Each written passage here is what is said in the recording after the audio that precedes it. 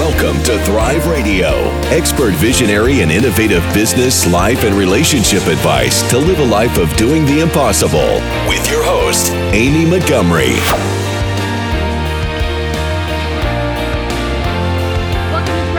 I'm your host, Amy Montgomery, entrepreneur and digital marketing agency owner. Today, my guest is Wendy Dickinson. She is executive coach specializing in family business complexities, role transitions, M&A, and she's a speaker and an author. She's an expert coach in middle market business culture, improving relationships to increase value and profits. She partners with owners to successfully execute strategy processes to maximize returns while minimizing regrets. Wendy, welcome to the podcast. Amy, it is so good to be here with you. Thanks so much for having me. I'm so excited for our topic today. First, can you share your story with us and how you became an executive coach? Amy, I will tell you that I am from a family of people that did not have inherited wealth. They were people who pretty much learned how to do things and how to make things, and that's what they did. And so my dad was a high-rise steel worker for years, ended up being on strike more than he was working, and lo and behold, started his own construction company. And unfortunately, never had the business skills to really make that company an asset. What he really created for himself was a job. And I don't have any judgment about that. If we go into that and we know when we start a company, that's what we want to do, we just want to give ourselves a job, that's great. But if you think that you're going to sell that company one day, or if you hope that company is going to become part of your portfolio and allow you to accumulate wealth, he didn't have that knowledge, and it really hurt him, and it impacted the entire family. So I had that experience growing up, and then I had the experience of starting my career as a therapist, and I worked with people on different mental health, but also substance abuse issues, different challenges and obstacles when life happens and we just don't know how to cope with that.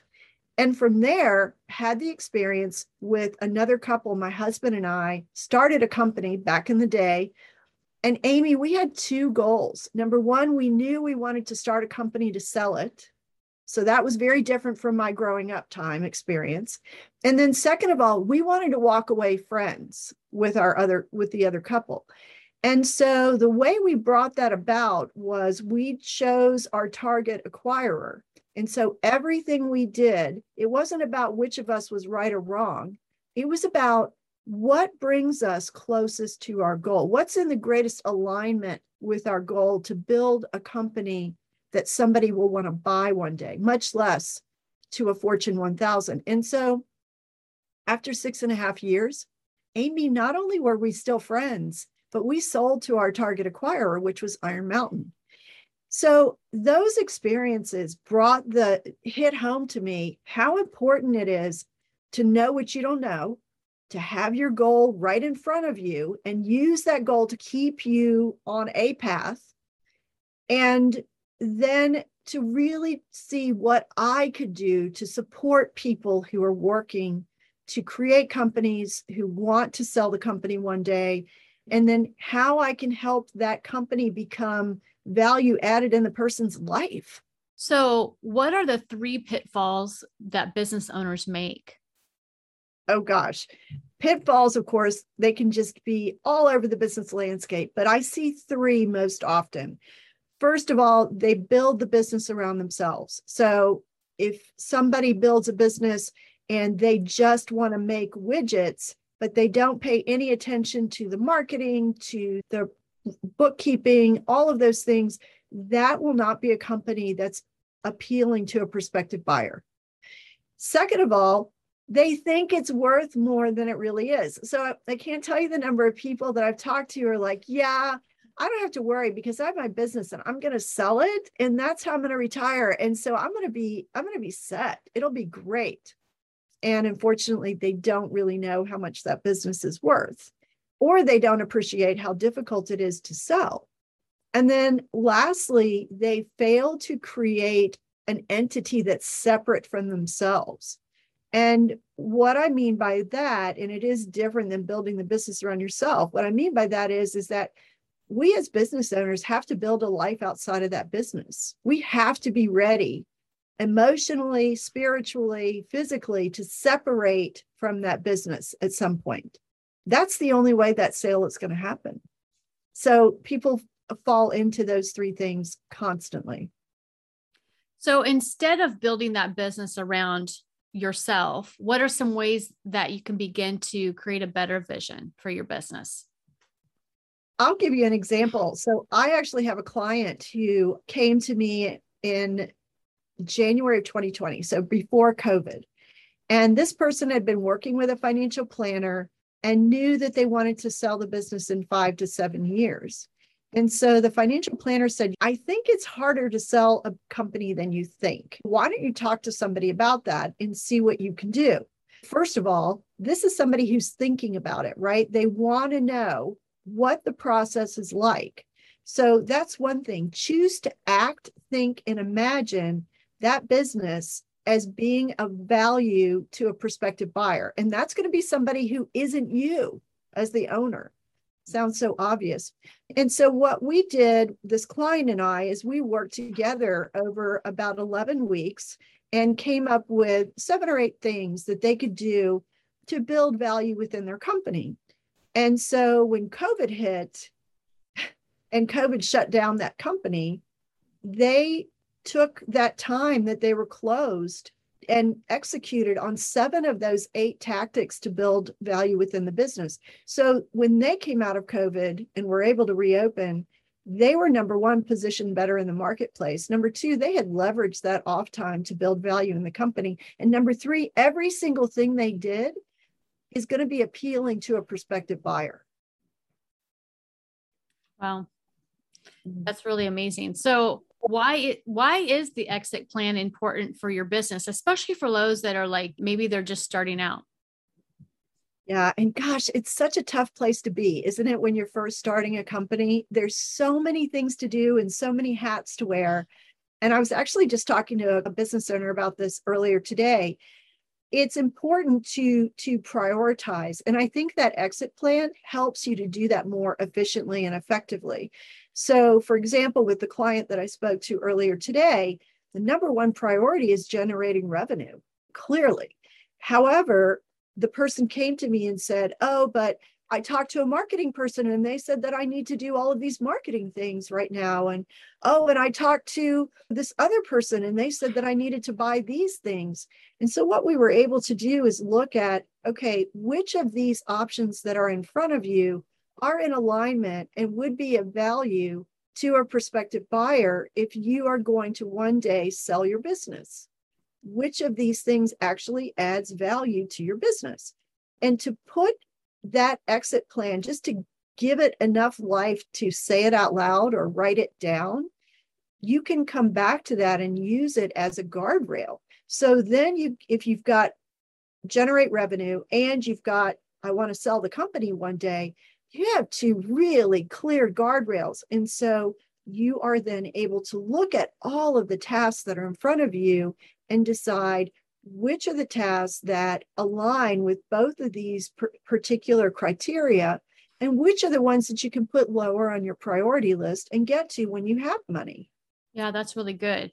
So what are the key things a business owner needs to think about when putting together the exit plan? First of all, I think that it's so important to look at a timed exit versus one that's a necessity. And what I mean by that is, so often we don't plan for something to happen to us as business leaders.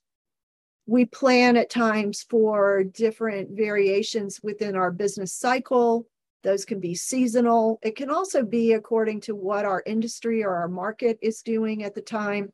So if you decide, okay, I would like to retire and sell my business sometime around the age of, let's say, 45. If you've got 5 years, then you have 5 years where you have the opportunity to build value within your business, talk to a financial planner, do some estate planning, go ahead and look at the tax implications with your accountants. You can also begin to clean up the books with your bookkeeper or your CFO. You have the opportunity to really time things out. What needs to happen when? And you also have an opportunity, Amy, to develop a relationship with either a business broker or an investment banker, and they can keep tabs on your industry to say, hey, the multiples in your industry right now are very good. I think you should consider selling at 44 instead of 45, because next year it might be over. Your multiples might not be what they are today. So if you have those relationships and you're giving yourself that time and taking one step each month or every 2 weeks or however you design your plan, then it's not going to feel like you're drinking from a fire hose. It's going to feel like a very deliberate thing. And I'm going to contrast that with those that are out of necessity. So unfortunately, a number of people have been negatively impacted by COVID, right? And those things could happen even before COVID.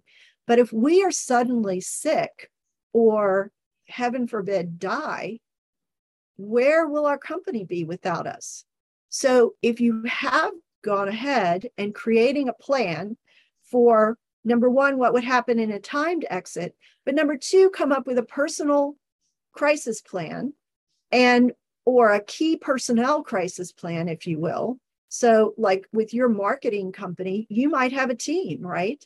And so maybe if you happen to need to step out of the company for 3 weeks or a month or 3 months, you might have put a plan in place so that your team would know who was going to pick up what, when, how they were going to keep you in the loop, what the extent of their power would be in that situation. The same with a company that suddenly you get sick or you're not able to work anymore. How are you going to handle that if you want to sell that company? If you've already created an exit plan, you might know how you need to speed up that plan to get out of it sooner, versus if you had no plan at all, suddenly not able to work, disabled in some way, and you had to sell the company. You're going to get pennies on the dollar. You're not going to get the dollars that you had originally hoped for. And you might really need that money then. Yeah, definitely. So let's talk about family-owned businesses, because this is something that is pretty unique and a lot of people deal with it. What are some of the things that they should be thinking about when it comes to an exit plan? First of all, I just want to say I love family businesses, and the greater majority of companies that make the world's economy operate are family businesses. They are so important. It's a great place to teach people about money and about how to be in relationship, a business relationship and a family relationship. So family businesses can provide so many opportunities in learning and growing and developing as a leader. The thing that I really believe that family businesses should think about is, number one, time goes really fast. So if you bring your kids up saying one day this business will be yours, and yet you have not put away any kind of savings so that you can fund your own retirement, are you really going to be in a position to give that business to your kids? Most family businesses are not in that position. Now, some are. We all know about the Walton family with Walmart, right? They have the ability, they have created a family governance office. They're able to take so many steps to take care of other people in the family who may or may not be working in the business. But for the most businesses that we're familiar with that are family businesses, people are not going to be able to just give them to the kids, probably. So how are you going to handle that? Are you going to sell that to those family members? If so, that business structurally is going to have to be different than if you were just going to hand the keys over when you wanted to leave. So that's one thing to think about. Another is to understand that people's goals change as they age. Right now, we've got 5 generations in the workplace in some cases. So if you look at most conflict in family business comes from competing goals. So 1 or 2 generations may be all about the liquidity. They just want to get their money out. They're either at an age where they no longer want to work, or they're no longer able to work. So they want to be able to pay for their health care or pay for a move or whatever. Other people within the company and within the family may want to control what's going on. They're like, we just want to keep things on this track so that we, like our parents and grandparents, can retire comfortably, make a good living. That's what we're about. We're all about the control. And chances are there are other people in the family in a younger generation who are about growth and change. They don't want to do things the same way, all the way they've always been done. That doesn't work anymore.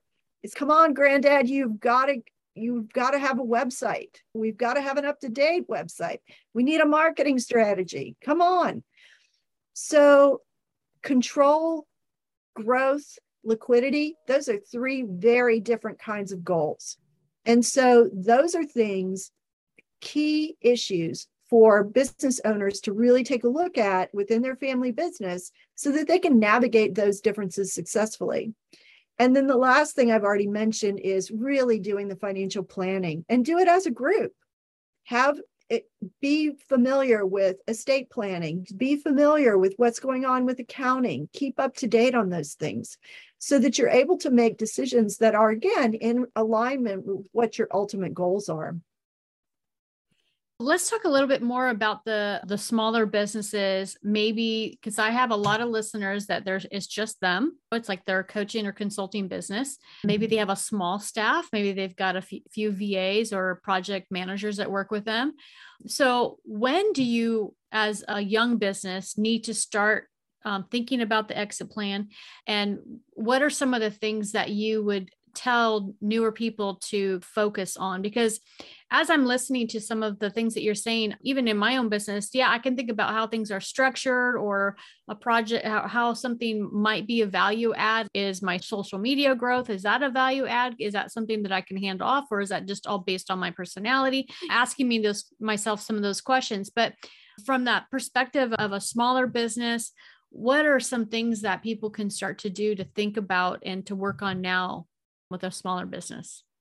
Thank you so much for asking this question, Amy, because this is something that I think my tagline about maximize returns and minimize regrets. This is the time of growth and development of a business where I think there can be some regrets. One of the things I would say is, what name are you doing business under? Right? So often we get advice especially in those service-oriented business that you described a moment ago, where we are advising people to use their name. Use your name, yeah. The problem with that is that it's your name. And so if you want to grow a business to sell it one day, you're not going to necessarily want to sell your name. If you say, for example, and I'm going to use myself, Wendy Dickinson and Associates is the registered name, but I'm doing business as Ascend Coaching Solutions, then Ascend Coaching Solutions is a brand that I can build. Now, right now, I'm the sole practitioner, perhaps, but I can build out my team, and then it can transfer fairly easily to somebody else, right? That's one example. Another is to really take a look at what is the organizational structure of your business going to be. So again, I'm going to go back to those coaches, service providers, those kinds of things. So to look at, what are your superpowers? What is your thing? So for example, Amy, yours is marketing, obviously. So you, of course, will want to oversee marketing. But does it make sense for you to be the bookkeeper? Probably not. So when you're looking at all of the tasks and functions within your business, you have operations, you have the financials, and we're going to include data as well as reporting and such that needs to be done under that. Then we look at perhaps the marketing strategy. Then we look at delivery of service or product. All of those things represent a different aspect of your business. And really what businesses are collections of systems. So what I would suggest is that when you know what your superpower is, and you've created the process for how it is you do what you do, and how it is that you do it differently than anybody else, so your value proposition, then you can begin to look at who are your next hires? What makes sense, given that you want to create a business that you're going to sell one day? What makes sense for you not to do whenever you have the revenue to do that, whenever it makes sense? For me, I'm not a bookkeeper. I'm terrible at that, actually. And so it makes sense for me to pay somebody $100 a month or so to be my bookkeeper. That makes sense to me. That was one of my first things to do because I knew that's not what I excel at. So my books are clean. My books are super pretty and clean. Anybody could come in and look at what I'm doing and know exactly how much I'm making, knowing what my profitability is, knowing what my break even is. So that's an example of how somebody who's just starting out, look at your organizational structure, what it's going to be, and base it around or build it around your superpower, your proprietary process, your value prop, build out the rest of the company. And then once you have the rest of those seats filled, let's use seats, then start looking at how you can build out a team to do what it is you do in the way that you want it done. That's when you can, and that could be 5 years, it could be 6, 7, 10, but then you bring in people to do what you're doing and you begin to eventually take yourself out of it. So that's why I think it's so important for people to know that at the very beginning when they start a business, from the time they select a name to then how they develop their organizational structure. Yeah, I think that's so important because how many times do we, like you said at the beginning of the podcast, you create a business because you create a job for yourself, or you don't think about in the future how you're going to transfer something. And if it's your baby and you're passionate about it, you're not thinking about that, right? You're just building it and building your dreams. Yeah, it's so important. So what are some of your client success stories? I have some awesome clients, I have to say. And so I mentioned the one earlier who is now positioned to really take advantage of the value that she's built in her business during COVID. I've had a couple of clients who have really made some great strides during some really difficult times over the last year and a half. Also, I have a family business that, due to the unique nature of their business, they are currently entertaining offers that are in the high 8 figures of selling their business. And a lot of this had to do with my work with them, had to do with getting everybody on the same page, because it's 2 different generations of a family business, and they definitely were coming at this process from different places. So it was all about learning how to negotiate those different and competing goals, and to make sure that if they do decide to ultimately sell, that everybody is going to walk away a winner. Another is a 4th generation family business who has found that there are differences, changes that they can make that adds value to their business. And they can do it relatively easily if they bring in some other advisors. So we've had, and this is another key, it's a franchise called Schooly Mitchell. And I'm going to tell you, it has been such a gift to a number of my clients, because Schooly Mitchell can renegotiate people's contractual agreements with different vendors and save them so much money. I had one client who thought they were paying $1,000 a quarter for waste, and this was a manufacturing company. And when Schooly Mitchell finished working with them, they discovered, number one, they were paying $1,000 a month, and they were able to then save them 68% on just their trash disposal. That's crazy, serious money. So anyway, having my clients work with different advisors is super helpful. Making sure that they look at how to save on their fixed costs, making sure that they have the opportunity to look at not a budget as a ball and chain, but a budget as freeing, right? So it's like, wow, you know how to make your money, you know how to spend your money, and you know how to save your money. That's great. Yeah. So yeah, my clients are really special people. They're amazing business owners, but like the rest of us, they don't know everything. They know how to do their business or make their product really well. And it's all the rest of it where I think people like you and me can be of so much help to a business owner. What do you think is your truth that has gotten you this far in your journey?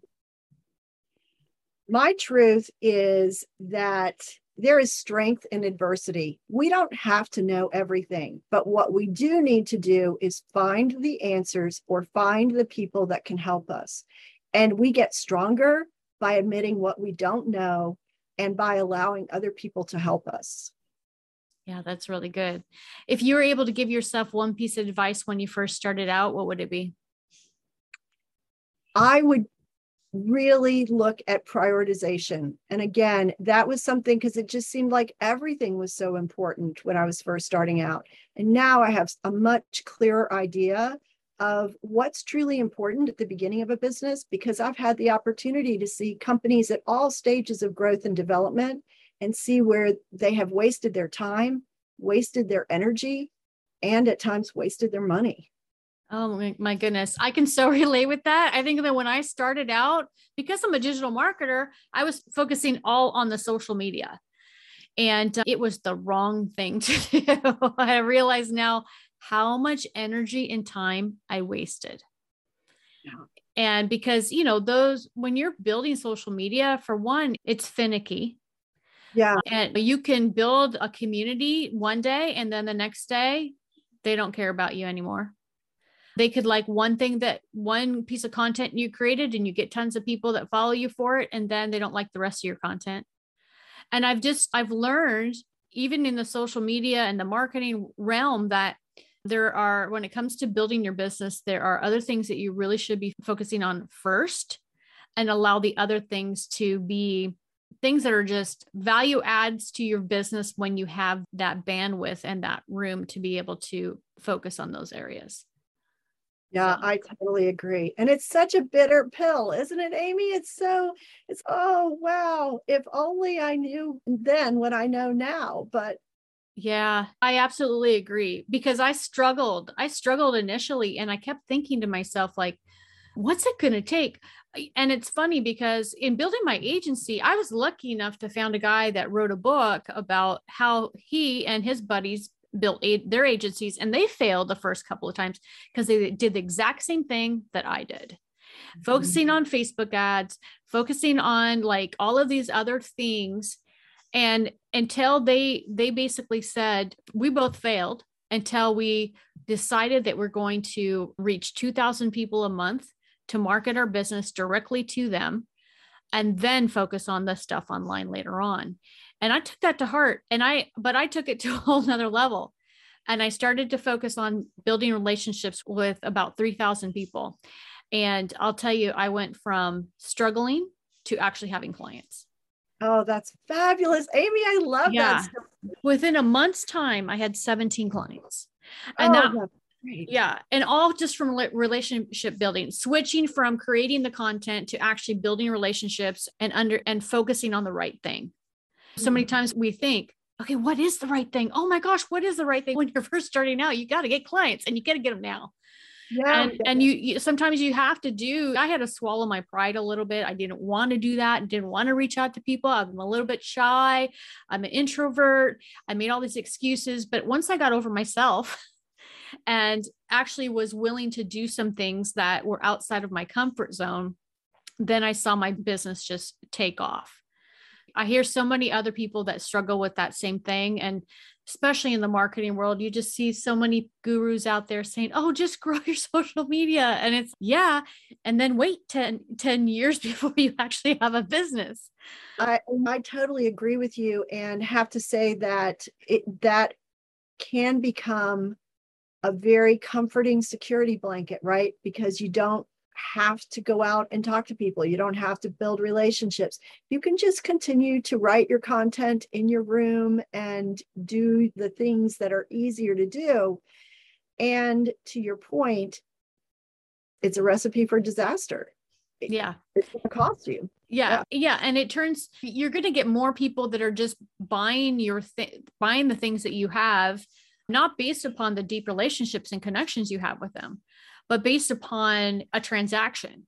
It tends to be a little bit more transactional. Like they'll get to know you, and maybe they'll see you a lot. I would do YouTube, and people would see me and they feel like they get to know me. And so they trust me, and then they'll purchase my products and services.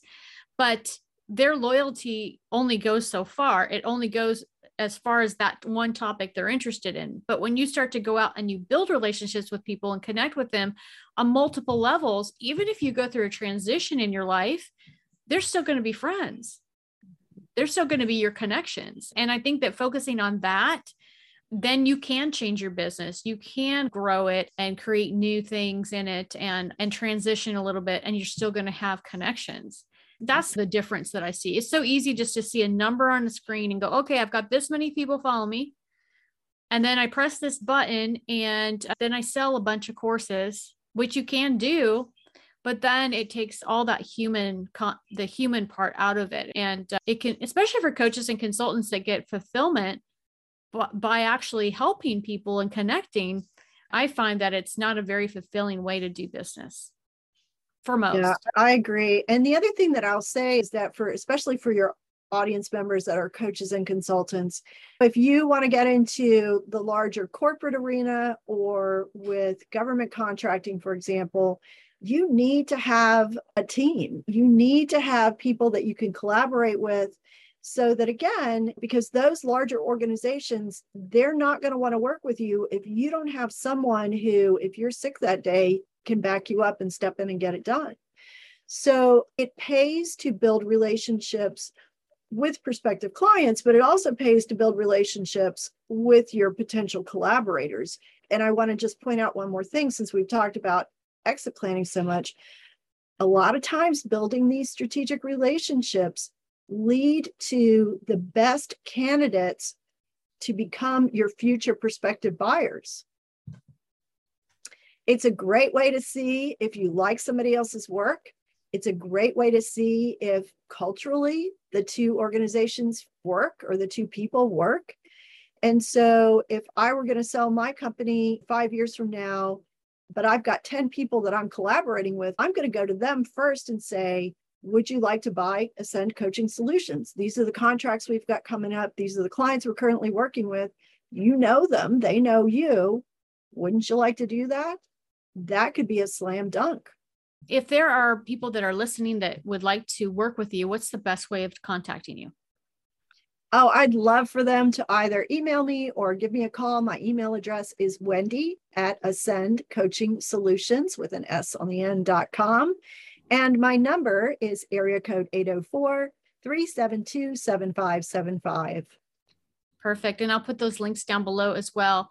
Wendy, thank you so much for coming on and sharing your expertise, a topic that so many people brush by and they don't really go into depth. So I'm so glad that you did today.